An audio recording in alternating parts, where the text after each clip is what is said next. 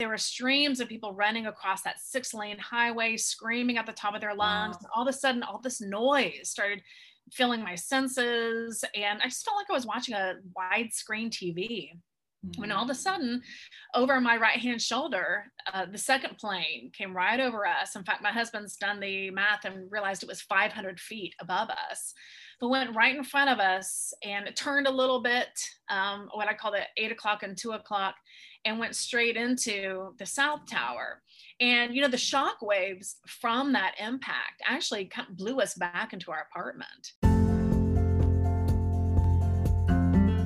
On the Choose to Think podcast, I will encourage and empower you to engage and optimize your best thought life in practical, meaningful ways so that you can live day by day in joy, peace, and God's purpose despite all externals. This is Victoria, and welcome back to the Choose to Think podcast. I'm so glad you're here.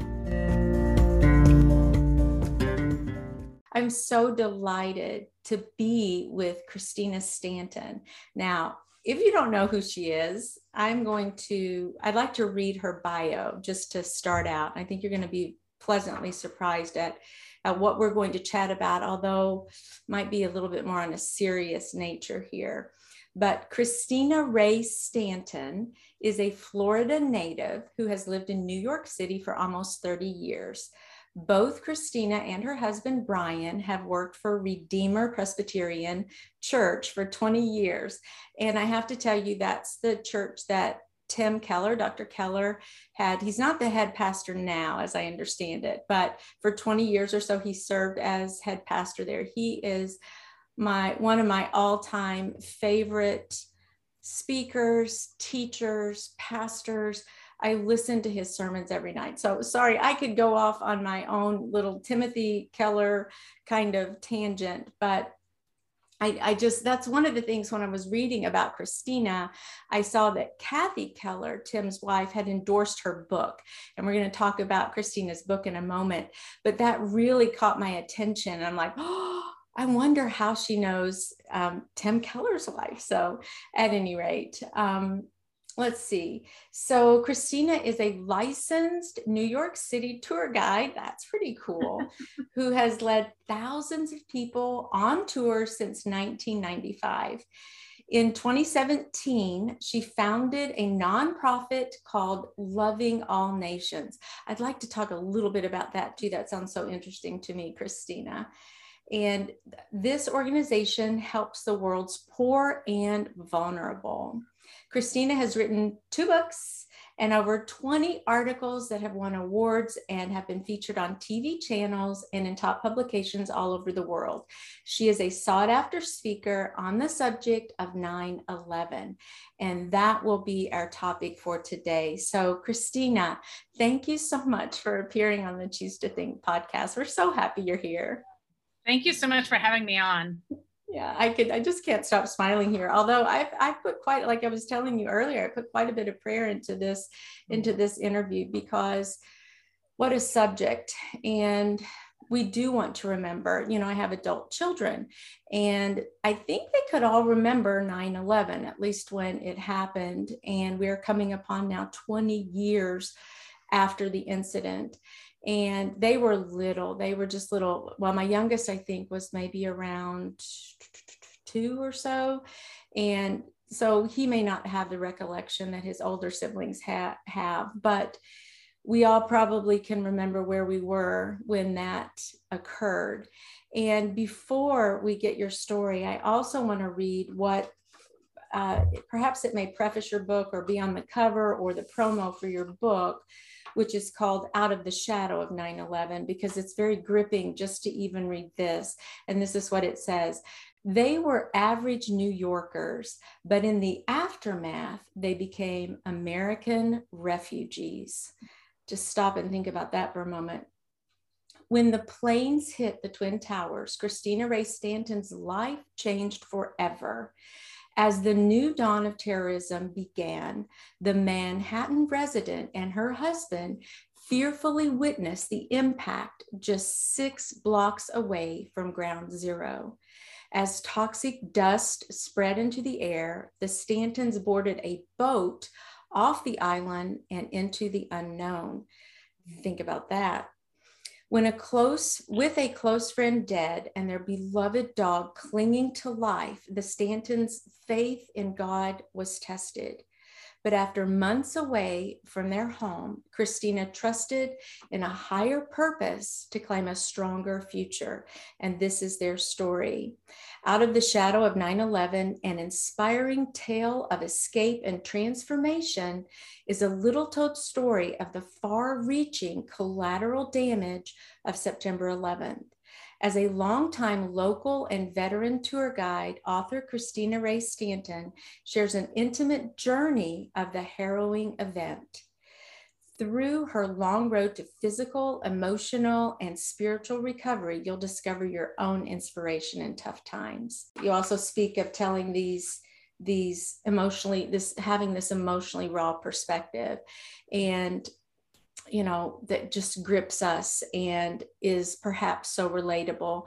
Now, maybe some of us haven't gone through a trauma such as what you experienced, Christina, but I know that because of your hope in God and your trust in God and the way you look to him through that, and now certainly years down the road, that you have an amazing story to tell. And so I invite you now, Christina, to share.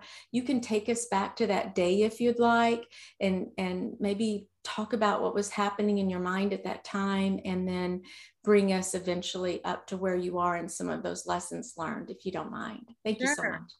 I'm going to even go back even a little bit further, very briefly, just to give you some context of where I'm from and why I even moved to New York. I'm actually from Tallahassee, Florida. I was born and raised in North Florida and went to church, was baptized at age 11.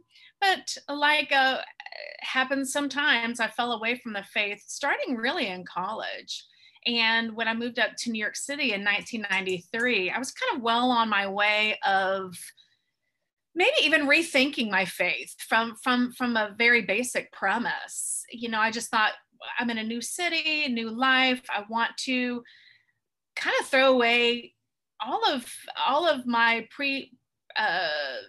presupposed just whatever I might have inherited down from my parents. I'm going to question all that, and I'm going to come up with my own version of life and meaning, and starting afresh in this new town. I'm 23 years old, and so that started kind of like my own journey into it's called adulting. But again, just kind of questioning everything that I'd ever learned or knew or grew up in. Was my faith part of a Christian culture that I had been immersed in when I was growing up? And was I okay with that? Did I actually believe that as an adult? And I'm not necessarily in a completely, Christian environment 24/7 here in New York City. So, when 9/11 approached, I was newly married. We'd been married for about a year and a half. I think I was 31 at that point. My husband was 34. And I really sporadically attended church and had pretty much fallen away long by that time. Also, yeah, I moved up to New York City to become I wanted to try my luck on the Broadway stage. My day job was I was a licensed New York City tour guide. If you come up here to try to be an actress or actor, you need a day job. Mine was to be a tour guide. And I had taken thousands of people to the observatory and the original World Trade Center site. And that was kind of my jam, is giving walking tours of the original World Trade Center site. So, when I got married, I just kind of felt like everything that was going on with me kind of culminated in that marriage of like, okay, yeah, new life. I'm a tour guide, still trying to be an actress. My husband grew up Catholic, but had also, fallen away from that. But everything did look kind of like new horizons in every way. And, I just was looking forward to the life that my husband and I could have together, which didn't really include Christ. And it included all the things that we could have and we could partake in and that we could gain as, as newlyweds, as climbing up that corporate ladder, as my husband had this fabulous job. I had all of these dreams and hopes, and it just seemed like the sky was the limit for us. And the apartment that we moved into, kind of our, let's say, newlywed apartment. I'd always, when I was single, lived in Times Square. He had found an apartment for us in the financial district. And he said, "Hey, I found this great apartment." And I was like, "Whoa, who lives in the financial district? That's business, that's finance, that's not really residential." I take tours there because it's a historic part of town, and it's where the World Trade Center is.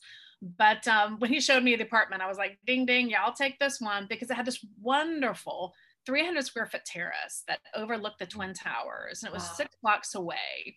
And to have an outdoor space in New York City is at a premium. It's not an obvious, a normal thing to have, attached to an apartment. And so I was like, this is great. I wake up, have coffee, look at the Twin Towers every morning. I now live 6 blocks away from the World Trade Center, where I take walking tours. This is great. I'm just a few blocks away from Battery Park, where you get the ferry ride to the Statue of Liberty. Again, something I did with tourists all the time. And just loved our new apartment. And we were so new to it. Our stuff was still in boxes by the time of September 11th, 2001. And in that morning, my husband was up. I was actually still asleep. He came and he shook me awake, and he was yelling, something's happened, come out to the terrace, something bad has happened.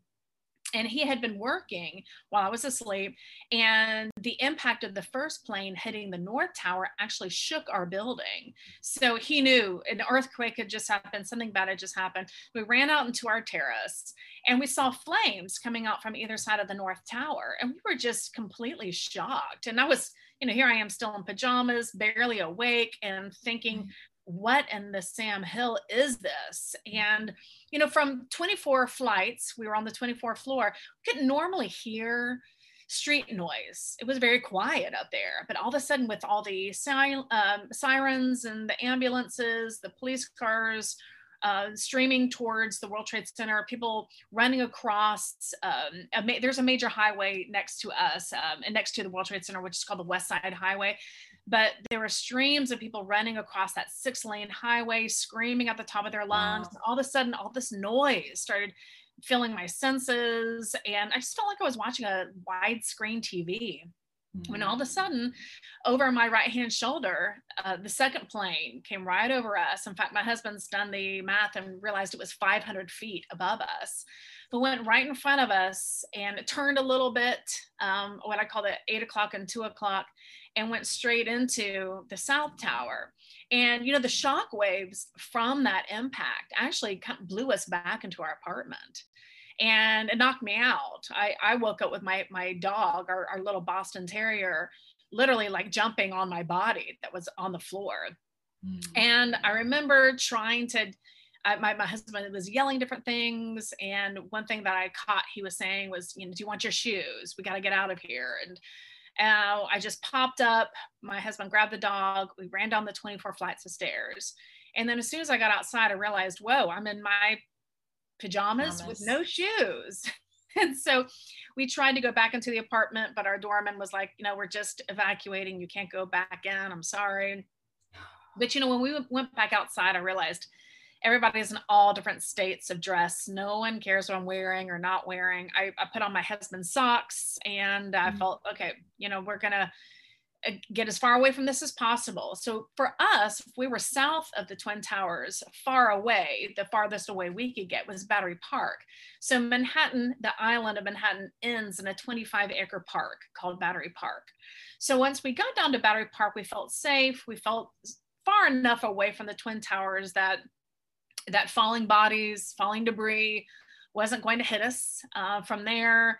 And I remember just sitting by the water's edge and looking at the Statue of Liberty, and it was such a beautiful, clear day. And I remember thinking, if I drowned out all this noise from my ears, and if I didn't turn around to see the burning towers that were looming over the park, you would think that everything was just fine with this kind of a day. And just looking at the beautiful Statue of Liberty that I visited at least once a week with tourists.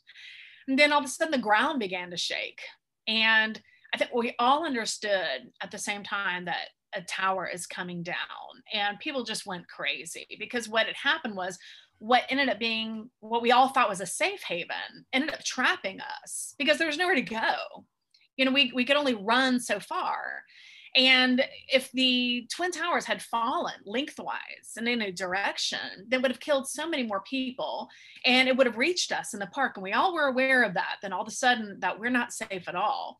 And people just kind of went crazy. And, you know, when you're in that kind of situation, you just remember the panic and on other people's faces, and just that terrible kind of look of people who think they're going to die. And it was just, you know, those things are kind of etched in my brain until I pass, because you just can't unsee some of these things. And we also couldn't see the towers falling down. You gotta understand, we were actually too close to the Twin Towers to see them implode, because what happened is it kicked up dust immediately. And it almost was like a snow globe over us. We couldn't see the sky. We couldn't see 10 feet in front of us. We couldn't see. We were also immediately covered with that dust and debris. So we were yellow. We couldn't see anything. We couldn't see out into the water. But we were aware that thousands of us were all of a sudden now kind of locked into this 25-acre park, surrounded by this dust and debris. And then secondarily, smoke. So this black smoke coming from the fires, it pretty much surrounded us in that park. And that's a point where my husband and I, again, we'd been married about a year and a half at that point, said goodbye to each other. And we did, you know, which was such a bizarre situation when you're that young and you're newlyweds. We'd never seen each other in that kind of anywhere near a panicked situation, and all of a sudden we're saying goodbye, because we really thought, if it gets any worse than this, that means that we're done, because it just doesn't get much worse, you know.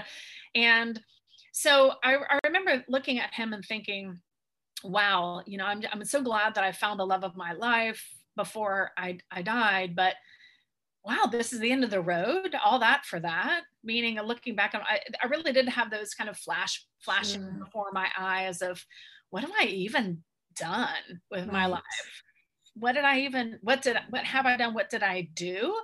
And all the things that I wanted to be, like a Broadway actress. And, just none of that did me anything at that point. It couldn't help me. It couldn't save me. It couldn't make me feel better. It couldn't.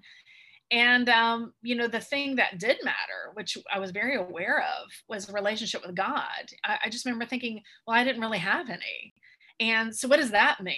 And where am I going if I'm going somewhere? Like, and is Brian going with me? And which is really, even though I was with Brian, it was a very lonely feeling. And I was surrounded by thousands of people going nuts in Battery Park. And so I was definitely not alone, but I felt very, very alone. It was a very, very sad feeling of, wow, this was such a short life. And then, like, how prepared was I to be in this moment at 31 years old? Not prepared at all.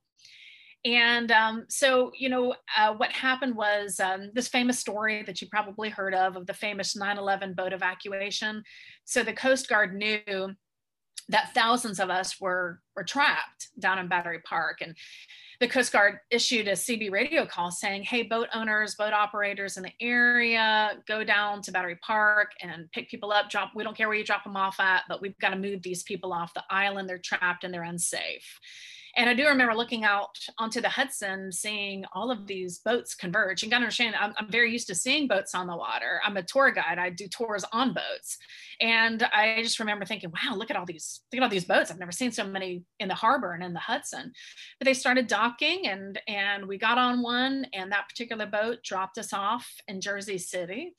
And we spent the night in New Jersey, that point, still in pajamas, still yellow. And we got into the city the next day, but we weren't able to get back into our apartment, because our apartment was basically so close to the attack zone that for several reasons, about 25,000 of us were displaced for several weeks after the attacks, which is kind of a little known story.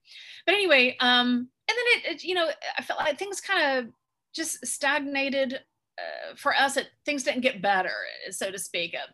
Our dog had tried to lick his fur to clean himself, being all covered with dust and debris. And turns out there was ground up glass and wood and toxic things in that dust, and it shredded his insides, and he clung to life for weeks. We took him to a vet, and the vet was like, his esophagus is shredded, and there's, it's hard to sew up an esophagus. My husband graduated from Clemson, and he realized that one of his fraternity brothers died in the North Tower. And it just, again, couldn't get back to an apartment. It's very discombobulating. I learned how it is to not have a home. It was a short-lived situation. Certainly we weren't refugees in the sense of what a lot of people face around the world, but for 2 weeks, it was kind of dehumanizing. I'd never been in that situation before. So I think the compounding, the PTSD kind of kicked up very quickly afterward. And my husband and I reacted to that in very different ways. Our bodies reacted to PTSD in very different ways. So we were at a low point. And I'm going to talk more about my book, how God met us at that low point and really brought us into relationship with him through 9/11, and unexpectedly and surprisingly, and how, especially since I have this hindsight of 20 years, since this is the 20-year anniversary, is looking back and seeing how God literally, took us under his wing and just brought us into a relationship with him at definitely our lowest point, and how he brought us into a Christian community, and how he orchestrated all of our steps in the aftermath that led to him. And that's what my book was about, because once I gained some perspective on what a miracle God performed in bringing us to him, and how transforming it was, I wanted to write it down. And as a tour guide, I tell people my testimony all the time. Whether they're Christian or not, they get it, and nobody really ever complains. So if they're non-Christian, but literally, it's at one point about 14 years after 9/11, I just felt the Holy Spirit say, write it down for those who don't get to New York. Write it down for those who may not be able to ever take one of your tours and hear your testimony. And so that's where the book came through. But yeah, I mean, that's kind of the gist of our story. And then I even talk about it during the whole the pandemic, because my husband and I caught COVID, and I had such a severe case. I was hospitalized twice. And I talk about in another book of how when I was, here I am, been a Christian, at this point for 19 years and walking with the Lord, and I'm quarantined at a hospital that I'd never been in. I didn't even know existed. And the doctor told me I had a 50% chance of survival. And I remember, right after he left and he told me those words, and I'd found out that I was COVID positive, I spent 3 hours writing emails, asking everybody to pray for me. And I couldn't talk on the phone. I had no lung capacity. I didn't want to watch any TV or look at Facebook feed, because there was all these sad tales about people dying of COVID. And I was, it was frightening. But as alone as I was in such an isolated position, I didn't feel alone at all. I had the Holy Spirit. I had people praying for me right off the bat. I started a Caring Bridge blog, and I taught daily about what God was teaching me and how grateful I was. And, and that's a situation, you compare and contrast that with Battery Park saying goodbye to my husband and being surrounded by people and with him. And I felt very alone, and I was completely alone in a hospital, and I didn't feel alone at all. And I talk a lot about how one tragedy, for one thing, informed the other, because I do believe I got a bad case of COVID because our immune system has been compromised due to the toxins of 9/11. But from the lessons I learned, from 9/11, here I am almost 20 years later, and facing a tragedy with a whole different resource to Right. call that I didn't. Yeah, as you were sharing that, I'm taking notes, and that's one of the first things I wrote down when you started talking about COVID was just that contrast between your experience from 9/11 and then now having gone through this COVID isolation as well. But can you talk a little bit, Christina, about lessons that God did teach you, maybe just one or two of the most powerful things that you learned as you were coming to know Christ and as you began to look to him, and suddenly as he revealed himself to you in a new way, changing your heart? What did that look like, and what was that road like, and what actually did he teach you? Does anything stick out from there?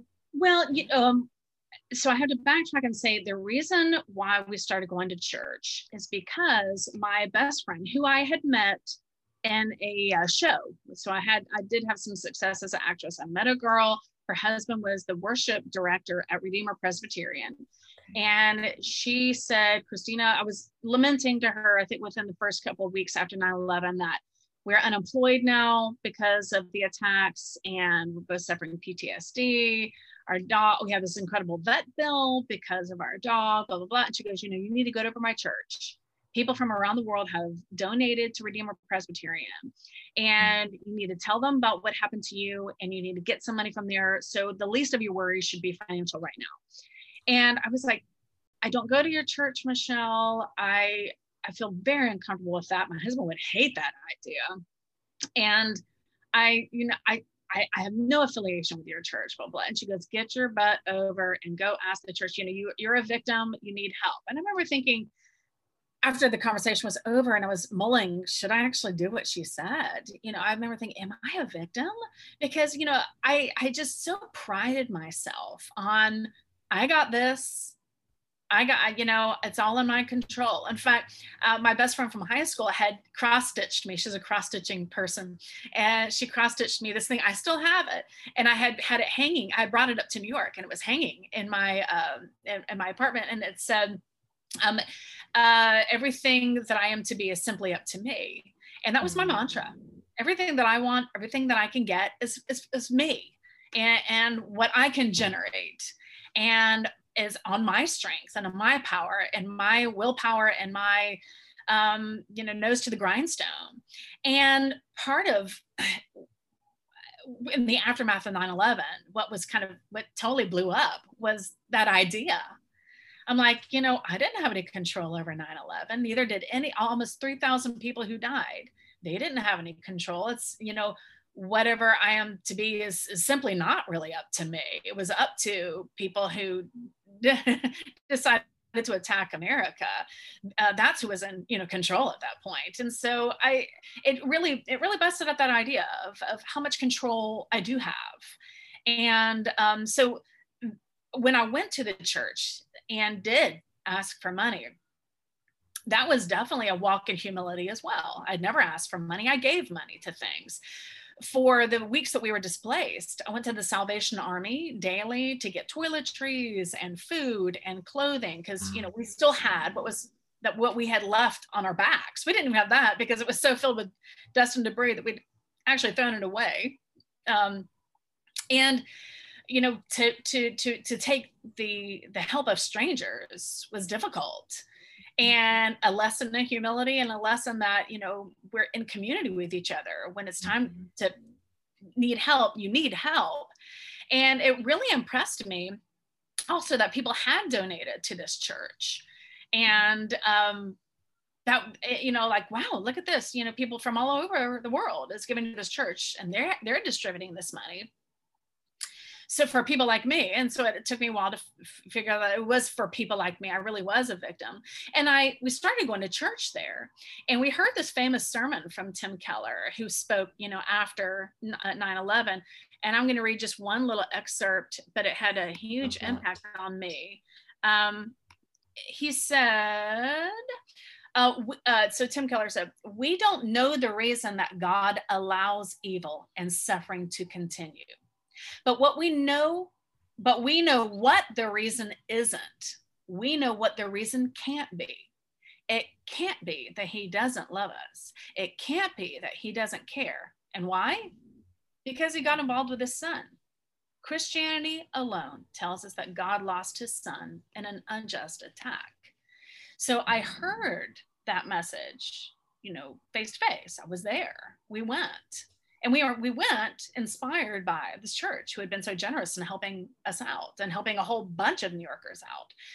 And so that was one thing that I learned was, how much we don't have control, over our lives, and, turning to, and how to help reach out to others and ask for help, and the importance of community. Because as soon as we started going to Redeemer, we got very quickly involved in a community. We started going to Bible studies. We started getting involved in ministries and outreach programs, and even went on a mission trip in 2003. And I learned that too very much, and during COVID, of how important community is. Because here we are 20 years later, people, they're sick, they'll call up CVS, order groceries and medications. Well, guess what? When we got COVID, there weren't deliveries.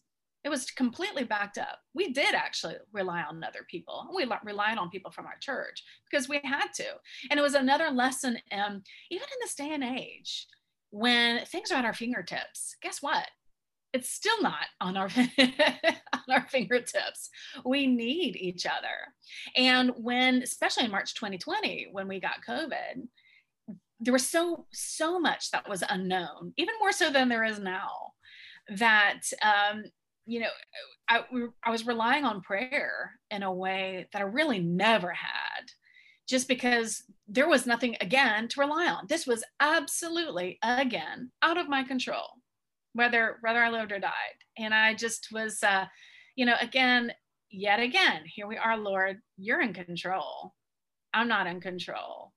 And I give you my sense of control. I am just here. And if it's the end of the road for me, I want to die graciously. I want to make sure there's no anger or malice or anything in my heart, but yeah, so those are some things I've learned along the way about the importance of being in community, and the importance of the fact that we're not in control, and really getting that, and how important prayer is. That's beautiful. I love the quote that you shared also. And if there's one thing that Tim Keller does so often, he always brings the reader or the listener back to Jesus. And it always melts our heart, right? No matter what he's saying up here, and it's all so intellectual but relatable. And then suddenly the big punch is bringing it all right back to Jesus. And it's so powerful that way. So I love that. That was an amazing quote. I probably heard that sermon as well. And the lessons learned, I did wonder if, and I don't know if, not to presume for you to speak on your husband's behalf, I'm sure his journey was a little bit different, but did it share some of the aspects that your journey has had, or that you've experienced? How did he actually make that switch himself? Was that something you did together, or, there's a mystery in right. that rededication and that whole process. It's so deeply personal, but I'm just curious what that might have looked like for him. I would actually say that he turned to Christ quicker than I even did. And I remember when we started going to church there, I still had some of my old belief systems that I had to work through. He, however, did not. He was like, I've tried to do this on my own. I don't want to do this on my own anymore. The only thing that matters is Christ. He was absolutely hook, line, and sinker. I'm ready to commit my total future to God. He was on a kind of a fast track with IBM. He had also worked as a hedge fund guy. He in normal situations, he was on a trajectory that that could end with a pot of gold, literally at the end of the rainbow. And he was like, yeah, I don't really care. I just really care about having Christ in my life. And not that there's anything wrong with certainly working for IBM or a hedge fund or anything like that. It's just in his mind, he gave all of his finances, all of our finances, to God. And he was like, whatever idol he had, he was definitely willing to give over right away. There were a couple of things that had to die a death with me of things that I quote unquote wanted. And that was fine. So in some ways I had more of a process. He was actually probably 2 or 3 steps ahead of the game, in my opinion, from me. So interesting. Your experience may have been a little bit more like mine. I was converted when I was in my 30s, my early 30s, but my heart changed, but my head wasn't so sure. And so that propelled me into years really of research and study and trying to line everything up and kind of understand things. And of course, also have a reason for the hope and to help me prepare to speak about my own faith and why and how I came to Christ and what that really means in practical ways in the here and now. I think also, Christina, that many of the viewers, many of the listeners on the Choose to Think podcast will, like I said earlier, will remember 9/11. My own children will remember that day. But my grandchildren, not so much. They're going to be reading about that and experiencing that in a different way. And I wondered, as we're wrapping up, what do you want people who don't have any kind of memory or recollection of that event, or maybe weren't born at that moment, like my grandchildren, what do you want them to know about that experience? I as a tour guide, I tour a lot of students from around the country, like high schoolers. And it's been clear to me that a lot of them were not taught a lot about 9/11 in school. And I've done some studying up about what they are taught in school. And I understand that a lot of the history classes are, when it comes to 9/11, it's left up to the teacher what she or he wants to impart to the students. And certainly there are the important things to know that we lost our innocence as a country. It started the age of terrorism. A lot of things that they are now used to, like going through airport securities or school securities, or all kind of things are a direct relationship to 9/11. And those are good things to know, that it's still, to this day, 20 years later, it is the worst act of terrorism in world history. It's not just an American soil type one, or it hasn't been usurped, in the year since. It's still considered the worst act of terrorism in world history. So historically, in a lot of ways, it's just good to know it's history. It's something that deeply affected the psyche of the United States in every single way. But then, and then there's things to know about the attacks themselves that, again, are good to know, just how there were so many heroes that came out of the background, not just the rescue workers who died in the attacks, or who died trying to save people, but just normal civilians just really rose to the occasion and just were there for each other, even to the end. Strangers who died together because they didn't want to leave each other, in the buildings. And there's so many wonderful, heartwarming stories about heroes. And the 9/11 boat evacuation is just a beautiful story that of man helping man, that is just, it's important to know. But I think spiritually, I just some concepts to know. It's just that we live in a broken world. And I remember thinking after 9/11, like I'd heard about evil. I'd seen some evil, growing up, but nothing along that level. And I remember thinking, I don't know if I want to live in a world that has that amount of evil, that gets that bad. I'm not even sure I'm interested in living in a world like that. And that was a huge thing for me to have felt that kind of, brokenness and evil manifested in this world that we're living in. But it's a reminder to the younger generation that it's real. It is absolutely real. And even though I really hope that there's not 11 in their lifetime, there probably will be. But even if there's not, the Bible says we're going to suffer. It's just going to happen.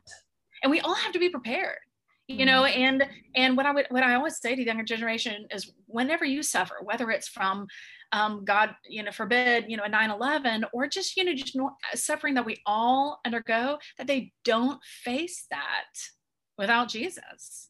I wouldn't wish that on anybody. And because it can get ugly, and we're all going to see it, every single one of us. So that is just something to, if I could impart that, and I've tried, right, that when push comes to shove, it's gonna fall, and it's gonna fall badly, and it's going to shake you to your core. And you gotta, what is your core? Right. Your core, like what my core was, which is everything I want to be is simply up to me, because that's a real shaky core that didn't get me very far, right? So what's your idol? Like Tim Keller talks a lot about idols. Yes. Like, what's your idol? That's when you're shaken to your core. Are you going to have that to stand on? Because I tell you, it's a lonely place, yeah, if it's not built around Jesus. Right. And the only maybe good thing about it is that it does certainly provide us an opportunity to think about those things that you've mentioned and to begin questioning those. And that's a way that we see God's goodness and his, what we think and what truly is suffering. That experience, that personal tragedy and trauma, often can be the very avenue that leads us to the truth, and God is there waiting. So it's kind of so bittersweet as we look at it that way. I want to also just chat briefly about Loving All Nations, your organization. It's so easy to see from your transparency and your authenticity, Christina, that God is working so greatly in your life, and that he's equipped you with an audience, really, and this mission that he's given you to speak of his goodness and to share your story, because stories are compelling and stories grip our hearts and stories are relatable, and he's so gifted you in that.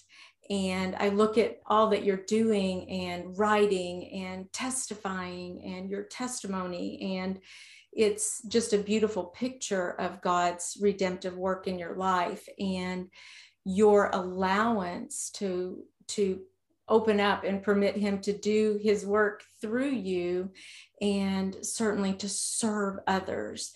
And the lessons that you learned have not been wasted. You're sharing them with so many people, and that's just beautiful. And yeah, that's beautiful. And I also know that when you're on a mission, that nothing kind of stops you from that, because God has called you to that, and it's a happy place to be off. And not that it doesn't have its moments and its difficulties and obstacles and so forth, but it's that fire in our souls that burns, and it's a pleasure to work, or our work is our worship. It's such a pleasure to do those things. So, and I can see that in you. I can see that fire that you have, but I'm assuming also that all of this wrapped up has somehow generated this desire to create this organization, Loving All Nations. And just talk about that a little bit. Tell us what that's about. Where Loving All Nations came in is, I loved our mission trip that I mentioned earlier to Peru in 2003. And our church had a very small missions program, and we Redeemer Presbyterian is a very large church. So I asked if I could be the director and take it over and grow the program, and I was told I could. And once we started taking Redeemerites on mission trips, we went all over the world. I started seeing different types of suffering. right? I just loved the country of South Africa. And yes, there's great poverty there, but I also have to say there's also great joy. And I really just saw Christ being worshiped in such a new and joyful way that it just took my breath away. And so that's one of the reasons why I fell in love with the country, is because I saw Jesus worshiped in a way that was so very alive. But I have to say, I also saw, poverty that I don't see every single day. And just different types of suffering. And I had gained such a love for people in need, just from my own experience after 9/11. And when we would come back from our mission trips, I know that the teammates wanted to help alleviate that suffering as well. And there wasn't always an easy way to give to Christian organizations and Christian orphanages and churches and things like that. They were trying so hard to meet people at their time of need and alleviate suffering. And so I initially started Loving All Nations with my husband to have another venue for in which people can help. With what we were seeing on our mission trips, but it's morphed since then. And it's morphed to countries that are undergoing a natural disaster. So for instance, last year, we were very active at Loving All Nations because poor communities fell harder into poverty due to the pandemic. And so we held a lot of fundraisers to help these communities address really food insecurity and people who are newly out of work and already kind of tenuous work conditions as it was. So I'm just so glad that we can, in a very pure firm, we take no overhead. It's just pure money going to the people who oversee the community and help provide help to their communities. And we have these wonderful partners and a lot of different countries who really have their finger on their pulse on the community and know where the need is, and they're pointing to Jesus Christ at the same time. So it really was born out of missions and wanting to expand what the missions department does at Redeemer. But I guess to go even further back, it really came from 9/11, and it came from just knowing that when you've gone through your own fiery trials and know that coming out the other side, that God is true to what he says and true to his word, you want to help others through their own trials as well.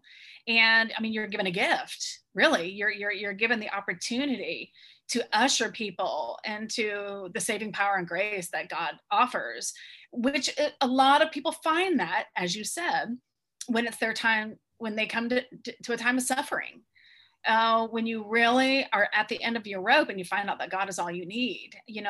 I want to point to Christ as other people did for me. When others are going through suffering, because that's exactly what happened. Redeemer met me at my lowest point, pointed to Christ, and that's how, and then my relationship with Christ, was forever changed through that experience. And I just want to be the same kind of beacon of light and pointing to Christ as it had been done to me when I was suffering.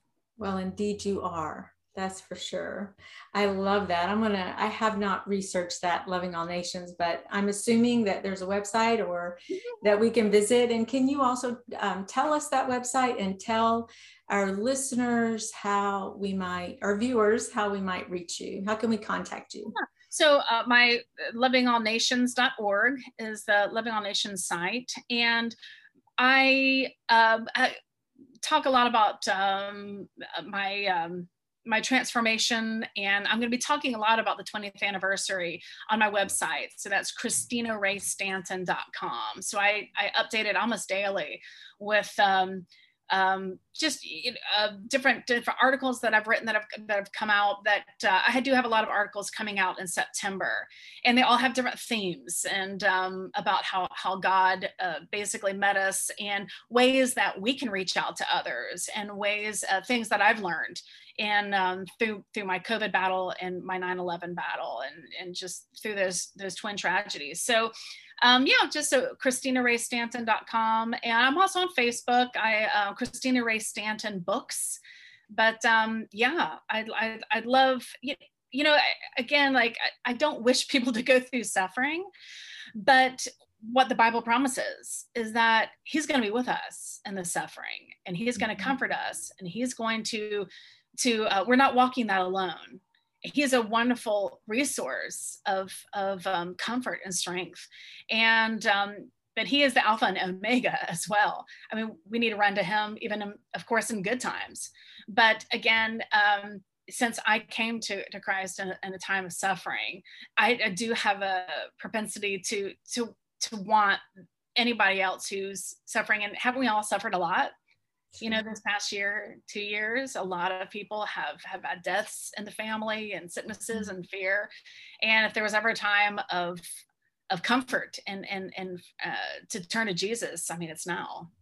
Yes, that's a wonderful message, a beautiful way to end our interview also. So thank you so much for sharing who you are, your life, what you've learned, the lessons, and this beautiful picture that you've painted of hope and comfort, and the fact that we're not alone. We're never alone. We want to watch our thoughts on that, though, because often I can sometimes even tell myself, oh, you're all alone, Victoria, or something like that, when that's just a lie. It's not true.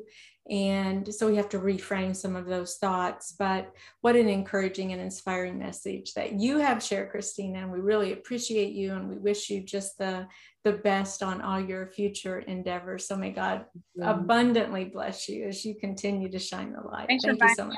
Yeah, you bet. And that's a wrap, Brain Changer. Thank you so much for tuning in. And say, if you like what you hear, please consider sharing this link to the show with a friend or a family member who you think might be encouraged by the inspiring and hope-filled messages that I try to put out every single week. So thank you so much for your support. And until next time, Dios primero y que Dios te bendiga. Ciao.